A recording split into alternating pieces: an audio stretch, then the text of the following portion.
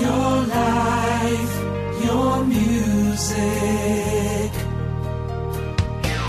Surrey's loving Brooklands Radio. So a very good Wednesday lunchtime to Simon. Hello, Simon. How are you? Very well, thank you. Not the first time that we've met, because we briefly crossed paths at Esher Theatre. We did. For the opening of the launch of the pantomime.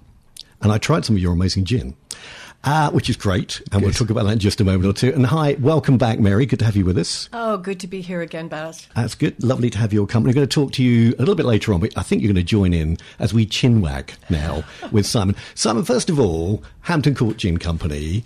I think your history, though, you were telling me that you were involved in marketing of alcoholic drinks prior to this, weren't you?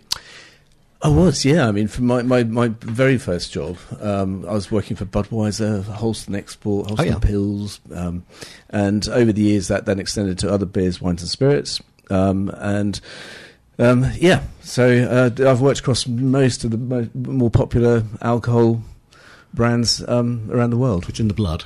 It is. Well, maybe not. I tell you what, Simon, the website tells a very romantic story about how you started the business off. Tell us how Hampton Court Gin as a company came about. Well, I mean, I had I run a marketing agency, and Sure. it's an unfortunate specialism in sport, travel and drinks. And of course, February 2020, I was incredibly busy. We were just flying. We had 12 months worth of back-to-back work planned, and then pandemic stopped everything dead in its tracks. And so March 2020, we were just literally just kicking our heels. And for many years, walking the dog in front of the palace. This is a romantic bit. Names of the dogs. What's the names of the dogs, by the way? Fizz and Inky. Lovely. And what sort of dogs are they? Schnauzers. Smashing. Yeah. So you're walking along the Topaz, Hampton Court, and it came to mind? What happened? Well, I mean, for years, I've never, ever lost that sort of buzz about all the history that surrounds us, whether it's the palace itself, obviously, and sort of wondering who before me over the centuries has been treading the towpath, and the ice houses that are in royal parks, and the hunting lodges, and the follies, and it's never, ever stopped intriguing and interesting me. And as I say, I've always wanted to create my own drinks brand, having worked on other people's, and I just looked at the palace and thought, you've got 500 years of storytelling there. Absolutely. And then tell us about all the research and development that you had to go through in order to start the company, because, I mean, there's a lot of people out there on a very small scale doing gin nowadays, and then you've got the bigger chaps as well. They've done quite well. There's one obviously quite local to here that's gone pretty global, which we've actually been they've been with us for quite some time, funny enough. They've supported us on occasions at events. Right. But yeah, tell us the history, because it's really an interesting story, I'm sure. I mean, the project sort of fell into two parts, because on the one hand, it's one thing marketing other people's drinks brands. It's a completely different thing actually than learning how to make a good gin. For sure. It's incredibly easy to make average gins. And, I believe in 2016 there were 80 licensed stills in the UK. Now there are about 800 licensed stills. And so that means there's just been this plethora, this explosion of craft gins. And I think there's a sort of common misconception that craft automatically infers quality. Mm-hmm. And that's actually really not the case. There's some very, very average craft gins out there. So for me, the main part of the difficult part of the whole process was learning how to make a good gin. Full stop. Just the technical process, and how to really differentiate it from others.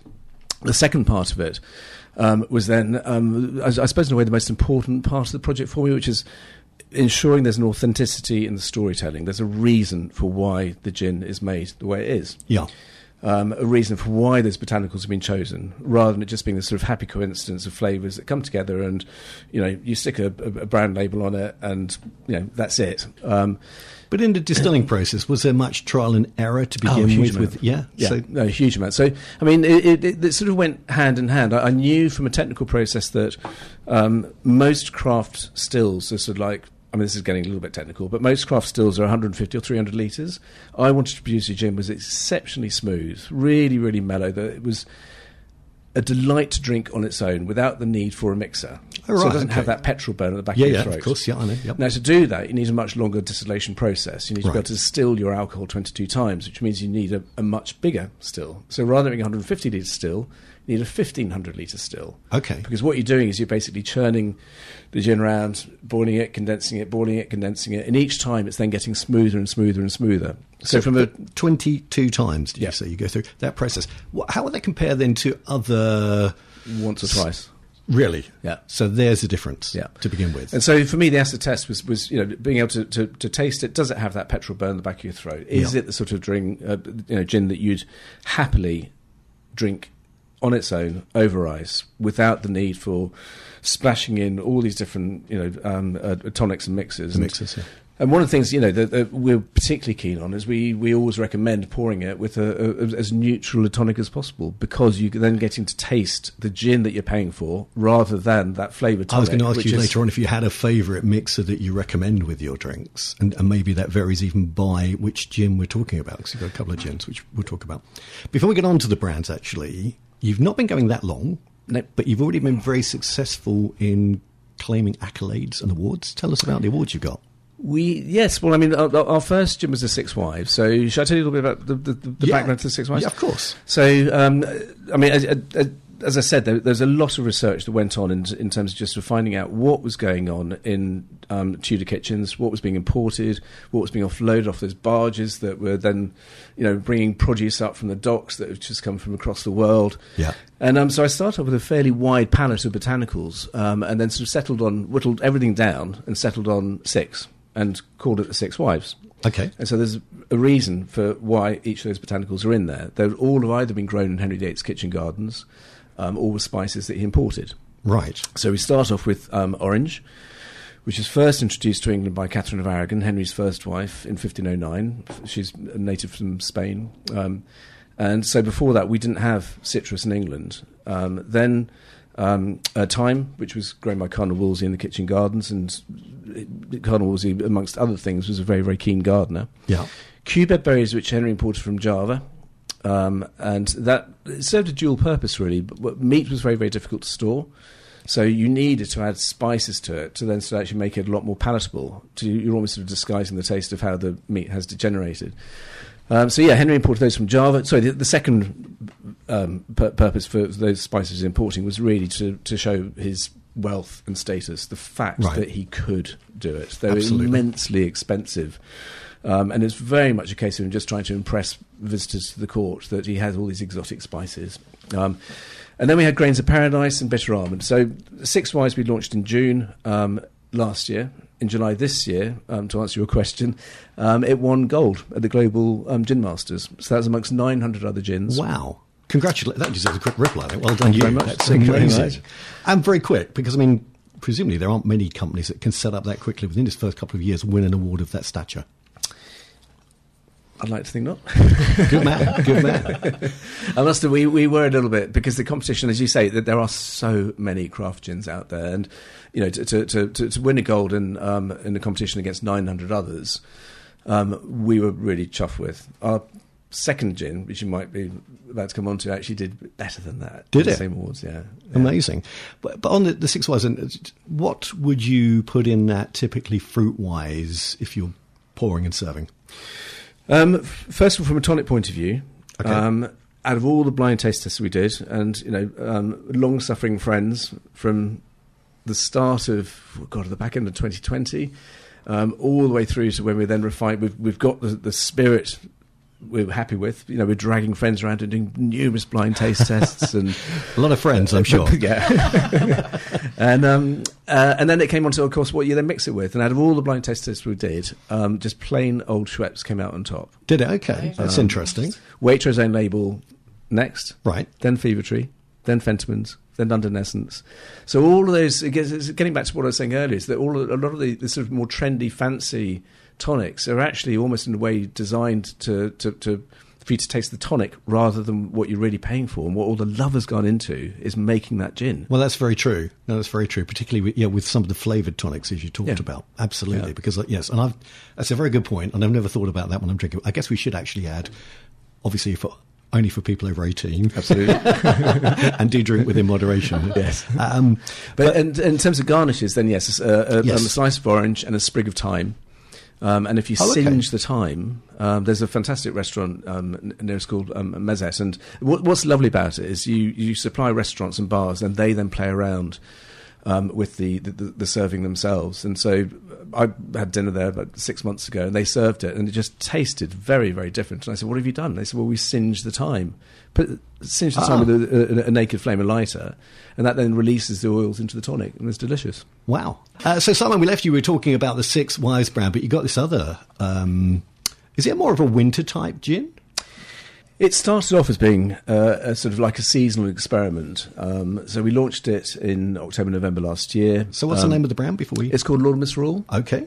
And again, it's very important to me that it is very much steeped in history, that it was telling a story. This is just a really lovely part of doing this job, is you can just basically lose yourself in books, and you can go down rabbit holes and come back the other end and find cul-de-sacs. But you then, the more you scratch away, the more you sort of learn a lot more. And so Lord and Miss Rule was the name that's given to a member of the very lowest classes in Henry's court. Okay. Where Henry and the nobles effectively elected this one chap where for 12 days the role of king and servant switched. He had complete authority over all the antics that went on in the court. And his job was basically to create as much mischief and mayhem as possible. So it was raucous drinking games, masquerades, and it all culminated in the Feast of Fools on the Right. 12th day. And so all the botanicals that went into making Lord and Miss Rule would have been used in that feast. Far too expensive to use during normal cooking. So quince, honey, lemon, nutmeg, cinnamon, thyme, ginger. And so whilst Six Wives is definitely sort of a bit more summery, it's light, and you've got hints of citrus and thyme coming through, Lord and Miss Rule is just deliciously complex. It really is. It's you get a very comforting, warming mouthfeel to the sides of your tongue that's then very quickly then followed with a sort of silky, smooth, buttery feel. That's delicious with ginger ale. It also makes a fantastic hot Negroni as well. It's absolutely, does it? It's very, very, very Moorish. It's our take on a Negroni. Okay. But yeah, in terms of awards, in the Global Gin Masters, whilst Six Wives won a gold, Lord and Miss Rule won a Masters medal, where all the judges have to be unanimous in awarding 95 plus points. Oh, congratulations. That's amazing. Is that because it is so distinct? It is, yeah. I mean, Stands out from the it's crowd and complex. something It really different. is, yeah. And still distilled 22 times? Yes, Amazing. and it's still 42%. Yeah, it's lovely. So whilst it started off as being a seasonal, everyone loved it so much. It was starting to win awards before the ones in July. ITV, their drinks correspondent on, oh gosh, what's the name? Sunday Morning, Gardner. Lost me. Alan Titchmarsh. Oh, Alan Titchmarsh. Alan Titchmarsh, Love Your Weekend. Okay. They basically selected Lord and Miss Rule to be the gin to make a Queen's Jubilee cocktail, which they then made on air, with the guests Wow. in the studio and stuff like that. So whilst I thought Big it was impact going on sales immediately after that? or not? absolutely, yeah, no, very much Fantastic. so, yeah. So whilst I thought it was always going to be a wintry seasonal cocktail, it's got such a distinctive taste that it's flying throughout the year. And garnishes for that one would be what? A shard of cinnamon Yeah. and lemon. Very nice. And do you serve that with a mixer, or would you have it? Again, it's absolutely delicious without. Okay. I think basically any gin I produce, any spirit I produce, I want it to be able to be drunk without the need for a mixer. That's, to me, is the absolute acid test. It's got to be so smooth and so palatable that you don't then need to have a mixer with it. Amazing. And you're venturing out into a new area as far as drinks are concerned, are you not? Moving away from gin. We are, yeah. Rum, spiced rum. I mean, what was fantastic about the Genaissance, as it's sort of called, in 2016, where it just exploded from being, all the usual contenders, all the big name brands you see on supermarket shelves. In 2016, there's this explosion in craft, and that was basically small producers experimenting with new flavours, and the effect that had was it brought a huge number of new people into the category. So people, 25 to 35-year-olds, did not see gin in their drinking repertoire at all No. prior to that. But as soon as they made gins more exciting and more interesting and more innovative, then it suddenly started bringing new drinkers in, but also then existing drinkers who had always just been looking at Gordon's or Beefeater or whatever, suddenly just finding this is exciting. And so whereas before it always used to be, what gin do you have? It's now, which gins do you have? Everyone had their drink station, and it obviously increased during the pandemic. So spiced rum, the same thing is happening. So for a long time, people have been talking about rum being the next big category, but it hasn't been happening. Now it is. So in August this year, in terms of value of the category, rum surpassed whiskey for the first time ever, which, when you think about it, is absolutely unheard of. I was talking to an old client the other day who's the MD of a spirits company, and the news is fairly old. Fairly recent. And I said, rum has surpassed whiskey. And he said, no way. And I said, look, Google it. And so he called up the report, and it's like everyone is astonished that it is finally happening. And it's the same thing, because it's no longer about white or dark rum. It's innovation, it's evolution, it's a spiced rum where you're playing around with new flavours, new blends, and basically just making rum more exciting again. Mm-hmm. So our brand is called The Father. In fact, it's actually called The Father of the Fleet, the full name. And this is available now? It is. It's literally just hot off the press. Well, it's available as it's distilled. It's in the process of being bottled, and we're now taking pre-orders. Okay. So it's not ready for dispatch now, but we are then taking... nearly there. Exactly. Very nearly there. And that, the background to it is Henry VIII was the father of the Royal Navy. He's considered to be the father of the Royal Navy. When he came to the throne, his father left him with 2 warships to fight off the French. He then suddenly realised we've got a bigger threat here, but it's all very, very haphazard. And so he set about re-engineering the way ships were built. So he invented the gun port, which meant that the centre of gravity for ships could come down because you no longer had to worry about guns being above the waterline. Oh, okay. There's a lot more deck space for soldiers. Yeah. To then, so he changed the rules of naval engagement. Eventually, he became the biggest importer of rum because you couldn't drink water on ships. It went poisonous after 2 or 3 days in the oak barrels. So basically, sailors existed off rations of 10 pints of ale a day or 2 pints of rum.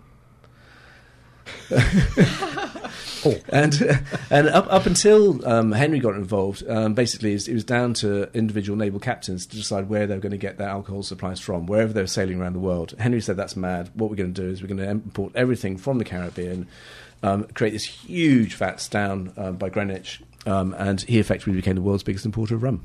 Wow. So the website, by the way, looks fab. Really good website. Thank you. The bottles and the labels, I think... Because it's quite important now, people display their gins. And the packaging looks beautiful. So congratulations to that as well. Thank you. Tell us about where you can buy the products. At the moment, it's primarily online. Mm-hmm. But we're then sold either for drinking in bars and restaurants at about sort of 40 or 50 establishments in and around Hampton Court, Kingston, Richmond, places like that. We're talking to a major multiple grocer at the moment. But that's always quite hard work. They sort of promise... I bet it is. But once you're in, then you're in. No, absolutely. So, I'm sure it will come, Simon. It's got to come. It's important we're in the right sort of... we want to maintain our sort of... we don't want to be bargain basement. Mary, he's talking Waitrose. I actually think some of the supermarkets are missing out by not having a craft section. I completely agree. You go into even some of the bigger... Sainsbury's or Waitrose and things like that, there should be a distinct local area, section for companies like yours. I mean, I just find it all very fascinating. And, the amount of time and effort that you've actually put in to producing it, or even just the idea of it before you've actually gone into, the actual production. I'm very proud that you're in our December issues of Weybridge and Brooklyn Had Blood. to get that plug in very quickly, Mary. Nice we're very proud to be in there. Oh, it's a love in here in Brooklyn's radio studio. And you've got some beautiful gifts that have come out for Christmas, and the packaging looks amazing. Tell us about the gift sets that you've got on the go at the moment. Yeah, so not everyone wants to dive into a brand they don't know about necessarily, and it's one thing. I mean, we always, wherever we go, we let people taste it. We want people to taste it as much as possible. But then we thought the simplest way of doing it would be to create 5 centilitre bottles in three bottle gift packs. So we've got 6 Wives, Lord of Mistral, and literally hot off the press, the Father of the Fleet. So they're available in gift boxes, which make. I mean, this is a bit of a And how plug. much are they priced at? £22, but they That's make good just value. great stocking fillers and stuff like that. And a lot of the time what we're finding is that people are tasting it, taking one home, and then literally just coming back and saying, oh, I love that one, or I love that one, or I love all 3, Great way to introduce new people Yeah. to the brand. And I love on the website, really quickly, that you've got your cocktail section as well. Yes. And the recipe for a dirty martini. Nice to see a dirty martini. Absolutely. There's a lot of good experimentation going on there. And you must be busy in the run-up to Christmas now, I guess, out at events and stuff like that. So anything major happening between now and...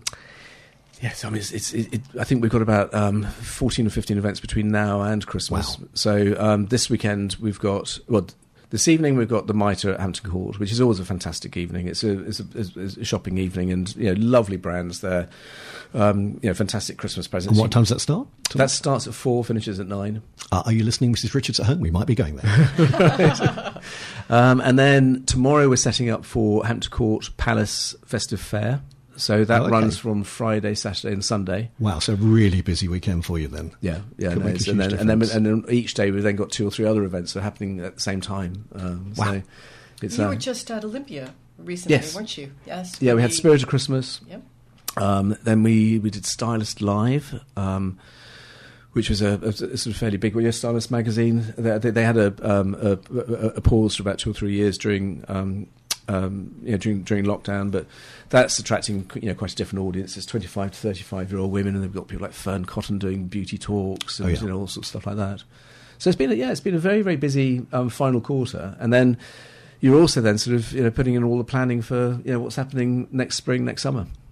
It's something I noticed on Friday. There was this campaign that was waged. Instead of it being Black Friday, it was Colourful Friday. Shop local, support local. And I think a lot of people were doing that. And that is now a national day, isn't it, as well? Shop local. And I think it was, it was Friday or Wednesday of last week, which, again, I don't think gets enough publicity, but it is so important that we continue to shop locally, Yes, particularly in the run-up to Christmas.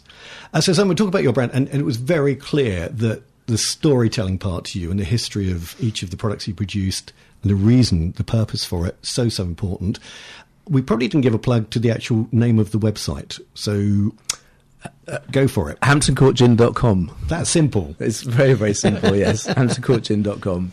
That's brilliant. So again, tell us where you are tonight, because you're at the Mitre Tonight we're at the Mitre Hotel in Hampton Court. I don't know if anyone's been there since the refurbishment, which they did that during lockdown, in fact. They were going to do it stage by stage, but then they decided to do the whole thing in one go. And it's a fantastic hotel, it really is. And they've got a lovely restaurant, lovely bar, and tonight is a Christmas shopping night. So that starts at 4, finishes at about 9.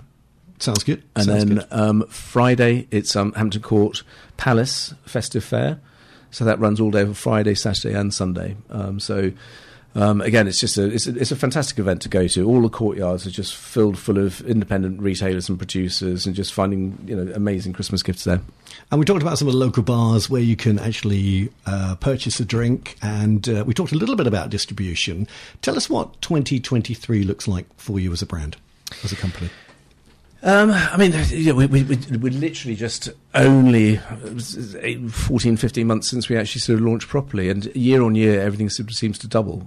It's word of mouth, it's about other people hearing about us and tasting us, going out to their locals, and then suddenly the phone rings and they sort of say, well, I own a delicatessen, or I own a pub or a restaurant or a wine bar.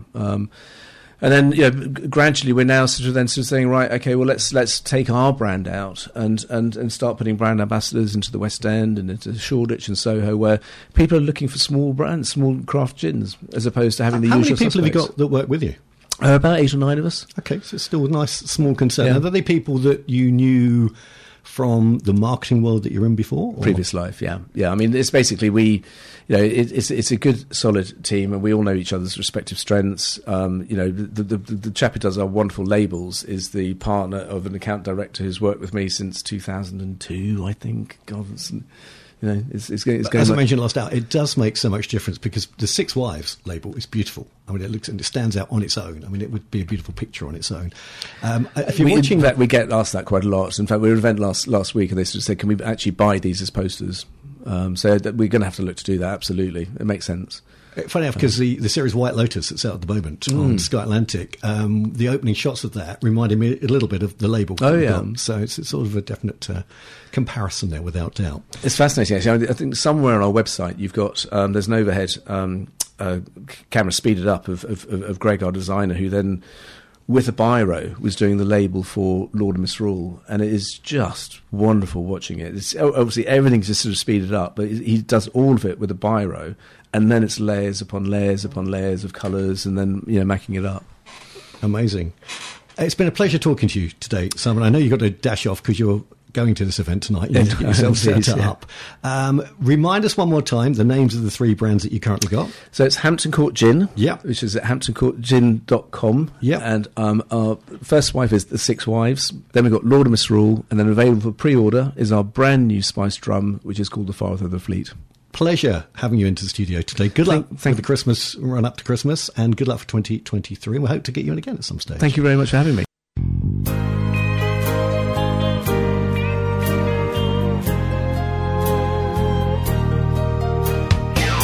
Sorry's love